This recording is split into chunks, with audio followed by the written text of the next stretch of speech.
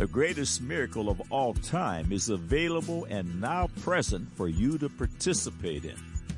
One might think the greatest miracle of all time to be Jesus raising the dead, healing the maimed, stilling the raging sea, or even the creation of the earth and the universe itself. Grand and glorious as these miracles are, there is a miracle so unimaginably huge, it swallows all of them combined in a single gulp. Show me the miracles, the critics clamor. Show me! The greatest miracle of all time that pertains to the fallen sons and daughters of Adam is revealed for the first time in John chapter 3, 1 through 3. There was a man of the Pharisees named Nicodemus, a ruler of the Jews. The same came to Jesus by night and said unto him, Rabbi, we know that thou art a teacher come from God, for no man can do these miracles that thou doest, except God be with him. Jesus answered and said unto him, Verily, verily, I say unto thee, except a man be born again, he cannot see the kingdom of God. John chapter 1, verse 12, But as many as received him, to them gave he power to become the sons of God, even to them that believe on his name. Born again means born a second time, born of the Spirit of God, not born as sons and daughters of Mr. and Mrs. So-and-so who begat so-and-so and so on, but as sons and daughters, direct descendants of God. Jesus Christ makes this possible and presently available to all who will call upon his name, and the implications are beyond staggering. The earth, all of its life forms, and its universe were created in 6 literal 24-hour days just over 6,000 years ago, and the earth's life expectancy appears to be just over 7,000 years. Take note of 2 Peter 3:10 through 12. But the day of the Lord will come as a thief in the night, in the which the heavens shall pass away with a great noise, and the elements shall melt with fervent heat. The earth also and the works that are therein shall be burned up. Seeing then that all these things shall be dissolved, what manner of person ought ye to be in all holy conversation and godliness, looking for and hasting unto the coming of the day of the Lord, wherein the heavens being on fire shall be dissolved, and the elements shall melt with fervent heat. Keep in mind, everyone Jesus healed died. Everyone Jesus raised from the dead died.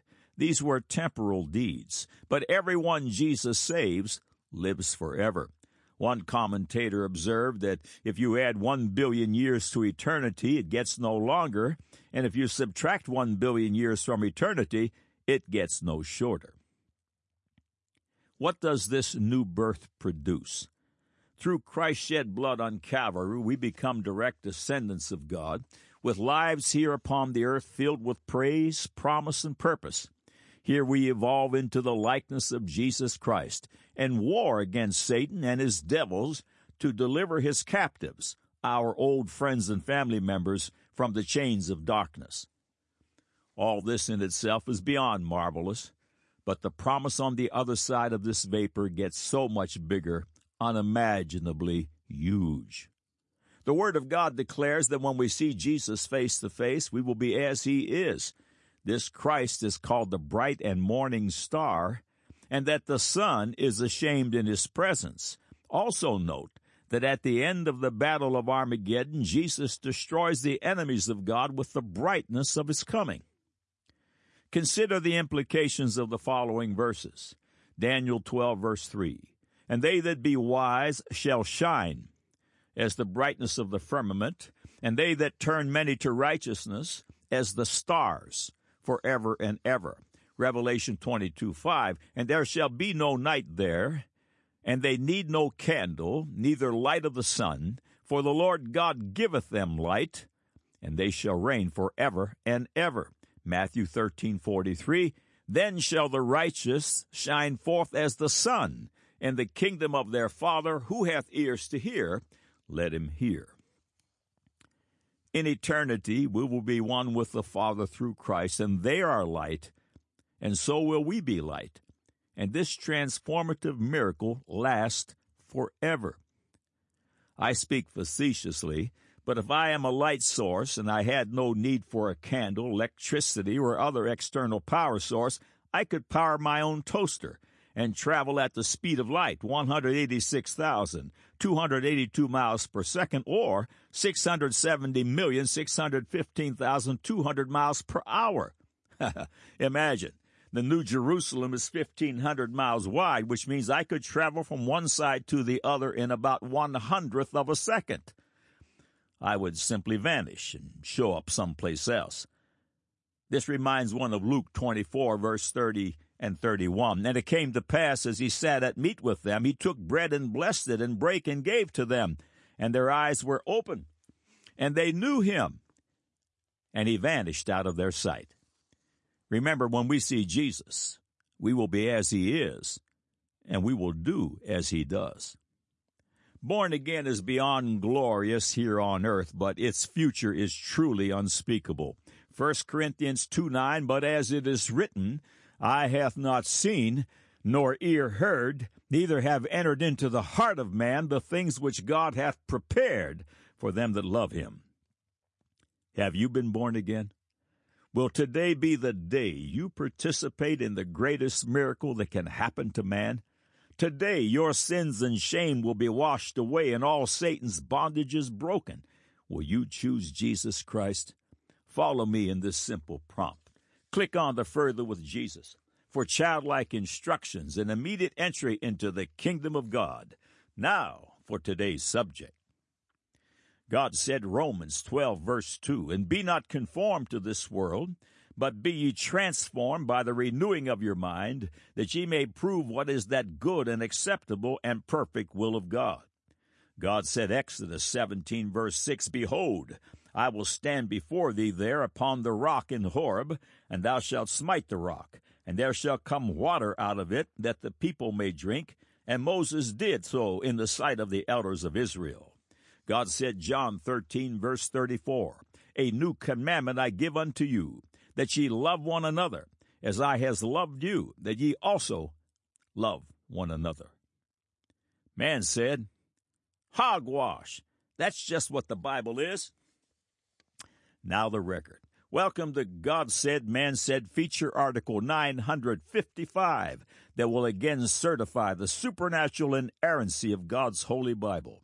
All of these powerful features are archived here in text and streaming audio for your edification and as a proof platform from which to convince the gainsayer. Every Thursday eve, God willing, they grow by one. Thank you for visiting. May God's blessings be multiplied unto you. This is feature number 35 in the Jot and Tittle series, where in rapid fashion we list one God proof after another. Today, prepare for God proofs 257 through 263. God proof number 257, Romans 12:2, and be not conformed to this world, but be ye transformed by the renewing of your mind, that ye may prove what is that good and acceptable and perfect will of God.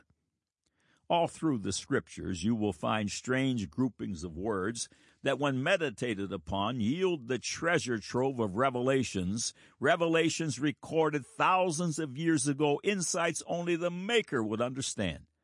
Today's neuroscientists have arrived at the book. God's Word speaks of the brain and the renewing of the mind that transforms or causes the changing of form, a concept neuroscience now knows as neuroplasticity.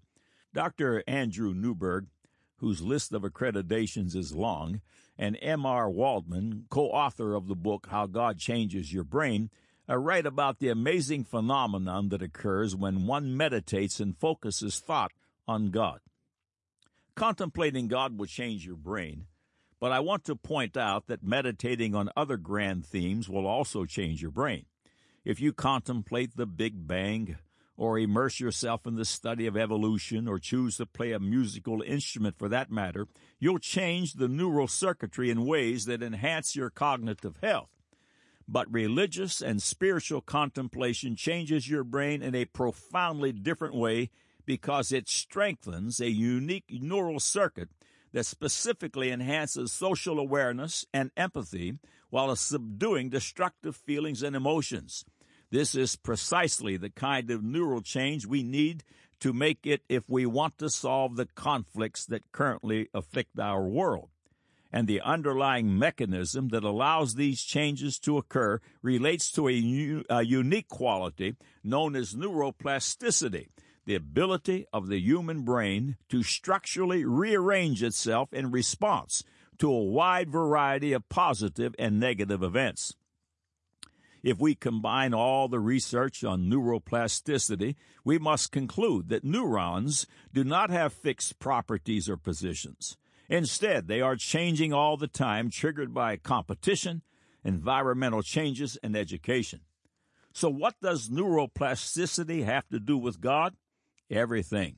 For if you contemplate something as complex or mysterious as God, you're going to have incredible bursts of neural activity firing in different parts of your brain. New dendrites will rapidly grow, and old associations will disconnect as new imaginative perspectives emerge. Our research has led us to the following conclusions. 1. Each part of the brain constructs a different perception of God. 2. Every human brain assembles its perceptions of God in uniquely different ways, thus giving God different qualities of meaning and value. 3. Spiritual practices, even when stripped of religious beliefs, enhance the neural functioning of the brain in ways that improve physical and emotional health. 4. Intense, long-term contemplation of God and other spiritual values appears to permanently change the structure of those parts of the brain that control our moods, give rise to our conscious notions of self, and shape our sensory perceptions of the world. Finally, 5, contemplative practices strengthen a specific neurological circuit that generates peacefulness, social awareness, and compassion for others. The Bible says, "Be ye transformed by the renewing of your mind." God proof number 258, Philippians 4, verse 8. Finally, brethren, whatsoever things are true, whatsoever things are honest, whatsoever things are just, whatsoever things are pure, whatsoever things are lovely, whatsoever things are of good report, if there be any virtue and if there be any praise, think on these things. Unheard of things that had no name even 50 years ago, are common in today's dialogue, and one of them is called anxiety attacks. As you should expect, God's Word has the remedy. Focusing on Christ and His words, shifting your stress to His big shoulders, is commanded in the Word of God. In Matthew 11, 28 through 30, our Lord Jesus says this, "Come unto me, all ye that labor and are heavy laden, and I will give you rest. Take my yoke upon you, and learn of me, for I am meek and lowly in heart, and ye shall find rest unto your souls. For my yoke is easy, and my burden is light." Meditating on and contemplating about God and His Word delivers powerful results. Again, from the book How God Changes Your Brain, we read about meditation and its effects on stress. This is why we believe that meditation will help maintain dendrite function. It lowers the overall levels of stress while simultaneously stimulating cognitive alertness. In fact, evidence now suggests that more you exercise your brain, the more you can slow dendrite deterioration and thus preserve your memory and cognitive skills. The authors conclude with this warning. I want to bring up an important but often overlooked point. What you choose to meditate upon or pray for can do more than change your brain. You can damage it, especially if you choose to focus on something that makes you frightened or angry. In psychology, this is called rumination, and it is clearly hazardous to your health. In a Stanford brain scan study, people who focused on negative aspects of themselves or on a negative interpretation of life had increased activity in their amygdala. This generated waves of fear, releasing a torrent of destructive neurochemicals into the brain. You want to kiss those panic attacks goodbye? Do God's book. Whatsoever things are true, whatsoever things are honest, whatsoever things are just, whatsoever things are pure, whatsoever things are lovely and more, think on these things. God proof number 259, Deuteronomy 15, verses 1 through 3. At the end of every 7 years thou shalt make a release. And this is the manner of the release. Every creditor that lendeth aught unto his neighbor shall release it. He shall not exact it of his neighbor or of his brother, because it is called the Lord's release. Of a foreigner thou mayest exact it again. But that which is thine with thy brother thine hand shall release. A host of observances we allow and social structures we embrace find their genesis in the Word of God. Have you ever wondered why a woman marries a man and then takes on her husband's name? At the completion of a wedding ceremony, the minister will typically say, "Allow me to introduce Mr. and Mrs. John Doe." This principle is established by God in Genesis 5, verse 2. Male and female created he them, and blessed them, and called their name Adam, in the day when they were created. The world's legal structure, the 7-day week and more, is formulated in the Holy Bible. A very common financial tool in the credit industry is the lease, where one contracts for the use of something, a vehicle for example, for a set period of time. At the end of that set period, the property, whatever it is, returns to the owner. This business transaction is clearly defined in the 7-year release in Deuteronomy 15, 1 through 3. This was one of God's systems for controlling debt and the maintenance of Israel's inheritance. The signature of God pervades all of this existence. God proof number 260, Exodus 17, 3 through 6. And the people thirsted there for water, and the people murmured against Moses and said, Wherefore is this that thou hast brought us up out of Egypt, to kill us and our children and our cattle with thirst? And Moses cried unto the Lord, and saying, What shall I do unto this people? They be almost ready to stone me. And the Lord said unto Moses, Go on before the people, and take with thee of the elders of Israel, and thy rod wherewith thou smotest the river, take in thine hand, and go. Behold, I will stand before thee there upon the rock in Horeb, and thou shalt smite the rock, and there shall come water out of it, that the people may drink. And Moses did so in the sight of the elders of Israel. Yes, there was a great man of God by the name of Moses. His existence has been challenged, and the great miracles he performed by the hand of God have been ridiculed. Is the Bible record true? Imagine the children of Israel are in the desert without water, the very sentence of death, and God instructs Moses to strike a rock. Moses obeys, and out of that rock poured enough water to supply the needs of an estimated 2 million plus people, as well as the needs of their livestock. Could it be? T.J. Daly writes of the phenomenon in his book Mysteries of the Bible. While this action may be unimaginable to the modern mind, Bedouins of times past or present would realize exactly what happened. In the desert wadis of the Sinai, the scarce rainfall filters down and collects in porous layers of limestone. These layers are exposed at the base of the mountains, but just as water deposits can eventually clog a faucet, the water cannot escape because of a thick buildup of limestone crust. Bedouins know how to look for these hidden water sources. There are accounts of this phenomenon in recent times.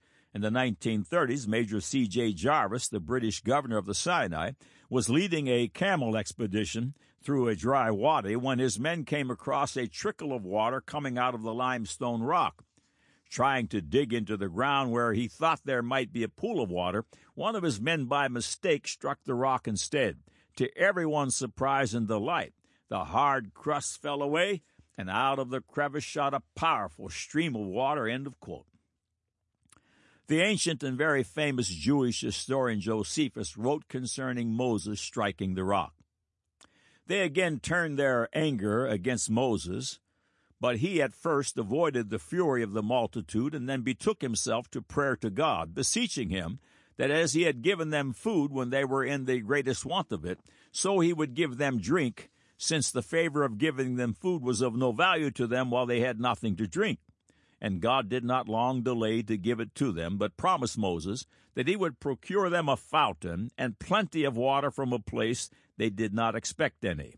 So he commanded him to smite the rock which they saw lying there with his rod, and out of it receive plenty of water, plenty of what they wanted, for he had taken care that drink should come to them without any labor or painstaking. When Moses had received this command from God, he came to the people who waited for him, and looked upon him, for they saw already that he was coming apace from his eminence. As soon as he was come, he told them that God would deliver them from their present distress, and had granted them an unexpected favor, and informed them that a river should run for their sakes out of the rock. But they were amazed at that, supposing that they were of necessity to cut the rock into pieces. Now they were distressed by their thirst and by their journey, while Moses, only smiting the rock with his rod, opened the passage, and out of it burst water, and that in great abundance and very clear. But they were astonished at this wonderful effect, and, as it were, quenched their thirst by the very sight of it. So they drank this pleasant, this sweet water, and such as seemed to be as might well be expected where God was the donor. They were also in admiration how Moses was honored by God, and they made grateful returns of sacrifices to God for his providence towards them. Now that scripture which is laid up in the temple informs us how God foretold to Moses that water should in this manner be delivered out of the rock. This rock is there at this day, as the travelers agree, and must be the same that was there in the days of Moses, as being too large to be brought thither by our modern carriages. God proof number 261, Genesis 1, verse 26. And God said, Let us make man in our image, after our likeness, and let them have dominion over the fish of the sea, and over the fowl of the air, and over the cattle, and over all the earth, and over every creeping thing that creepeth upon the earth. If I have been created in the image and likeness of God, I then have unimaginable godlike brain power between my ears, and today's science confirms.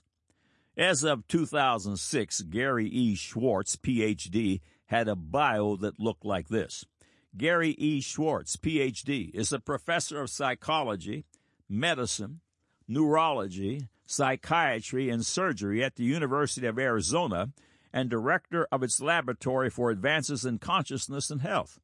After receiving his doctorate from Harvard University, he served as professor of psychology and psychiatry at Yale University, director of the Yale Psychophysiology Center, and co-director of the Yale Behavioral Medicine Clinic before moving to Arizona in 1988. He has published more than 400 scientific papers and co-edited 11 academic books. Dr. Schwartz, along with William L. Simon, wrote the book The G.O.D. Experiments. Excerpts follow. Before we can appreciate the extraordinary capacity of the mind to guide, organize, and design, we must come to understand the profound potential of the mind to envision and imagine. The capacity of the human mind to envision its apparent infinite potential is as vast as the universe itself. Moreover, the mind is ultimately beyond anything we have yet witnessed in the physical universe. The mind's inherent potential not only goes beyond anything it has seen to date in the physical world, its potential goes beyond anything it can currently imagine.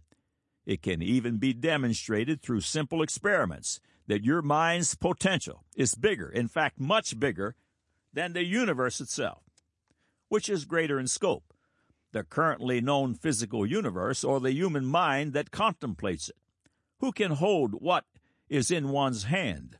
Yes, the universe is outrageously larger than our material body. This is an obvious fact. However, the scope of our mind is extraordinarily larger than the known physical universe. This is a less obvious psychological fact, but a fact worth remembering and celebrating. It is the key to awakening to the power of our minds and their role in the cosmos. The truth is, no one knows what the actual potential of the mind is, because whatever greatness we have already achieved as a species suggests that there is no apparent limitation to the mind's ultimate potential. In Chapter 12, I took you through a simple psychological experiment that convincingly demonstrates how even the mind of a young child can envision holding objects that vary in size from the infinitely small to beyond the entire universe in the palm of their hand. The human mind has the power to learn how to invent technologies that can enable us to see the paths made by subatomic particles on the one hand and superclusters of galaxies on the other hand. The human mind has the power to conceive of imaginary numbers and even infinities of numbers. End of quotes. Our brains have dazzling, godlike capabilities because we were made in His likeness. I can hold the whole world in my hands, even the whole universe. But one thing I cannot hold in my hands is the mind of God, for that is the mind that created mine. God Proof 262, Psalms 53, verse 1, "The fool has said in his heart, there is no God. Corrupt are they, and have done abominable iniquity. There is none that doeth good." W.R. Bird, Atlanta attorney and Yale Law School graduate, is the author of The Origin of Species Revisited, volumes that deal directly with the questions that arise between creation and evolution. The following paragraphs are from Volume 1. The Information Content Argument, Natural Laws of Information Science. Information content is a measure of the difference between a random arrangement and a meaningful arrangement. The information content argument is based on the vast information content, A, of the least complex single-celled organism, and B, the genetic coding system of all organisms. That information content is so great that it affirmatively supports the biochemical theory of abrupt appearance and undercuts the biochemical theory of evolution, as Haskins reluctantly concedes in connection with the genetic coding system. He says this: "Did the code and the means of translating it appear simultaneously in evolution? It seems almost incredible that any such coincidences could have occurred given the extraordinary complexities of both sides and the requirement that they be coordinated accurately for survival. By a pre-Darwinian or a skeptic of evolution after Darwin, this puzzle surely would have been interpreted as the most powerful sort of evidence for special creation." To underscore the information content argument, Bird writes the following concerning single-celled organism, the paramecium. The least complex single-celled organism, like paramecium, has information content comparable to about 100 million pages of the Encyclopedia Britannica, end of quote. And imagine, this all happened by chance. God Proof number 263, John chapter 13, 34 through 35. "A new commandment I give unto you, that ye love one another, as I have loved you, that ye also love one another. By this shall all men know that ye are my disciples, if ye have love one to another." Love is the mark of Christianity. We are even directed to love our enemies and seek their good. The following story is from Raymond McHenry's book, McHenry's Quips, Quotes, and Other Notes. A little 6-year-old girl became deathly ill with a terrible disease. She needed a special blood transfusion, and her rare blood type further complicated the problem. The girl's 9-year-old brother qualified as a donor, but everyone was hesitant to ask him since he was so young. When the prospects of another donor dissolved, they talked with the boy about it. He didn't understand all of the dynamics, but he said, "Sure, I'll give blood for my sister." When the transfusion began, he took the needle in his arm, closed his eyes, and lay silently on the bed. After the transfusion was completed, the doctors thanked the boy for saving his sister's life. The brave brother began to quietly cry. He asked, "Doctor, when do I die?" The doctor understood the magnitude of what this boy had done and quickly reassured him that he would not die. He was amazed at the boy's courage and asked, "Why were you so willing to risk your life for her?" The boy said, "Because she is my sister, and I love her." Jesus said, "Love one another, even as I have loved you." End of quote.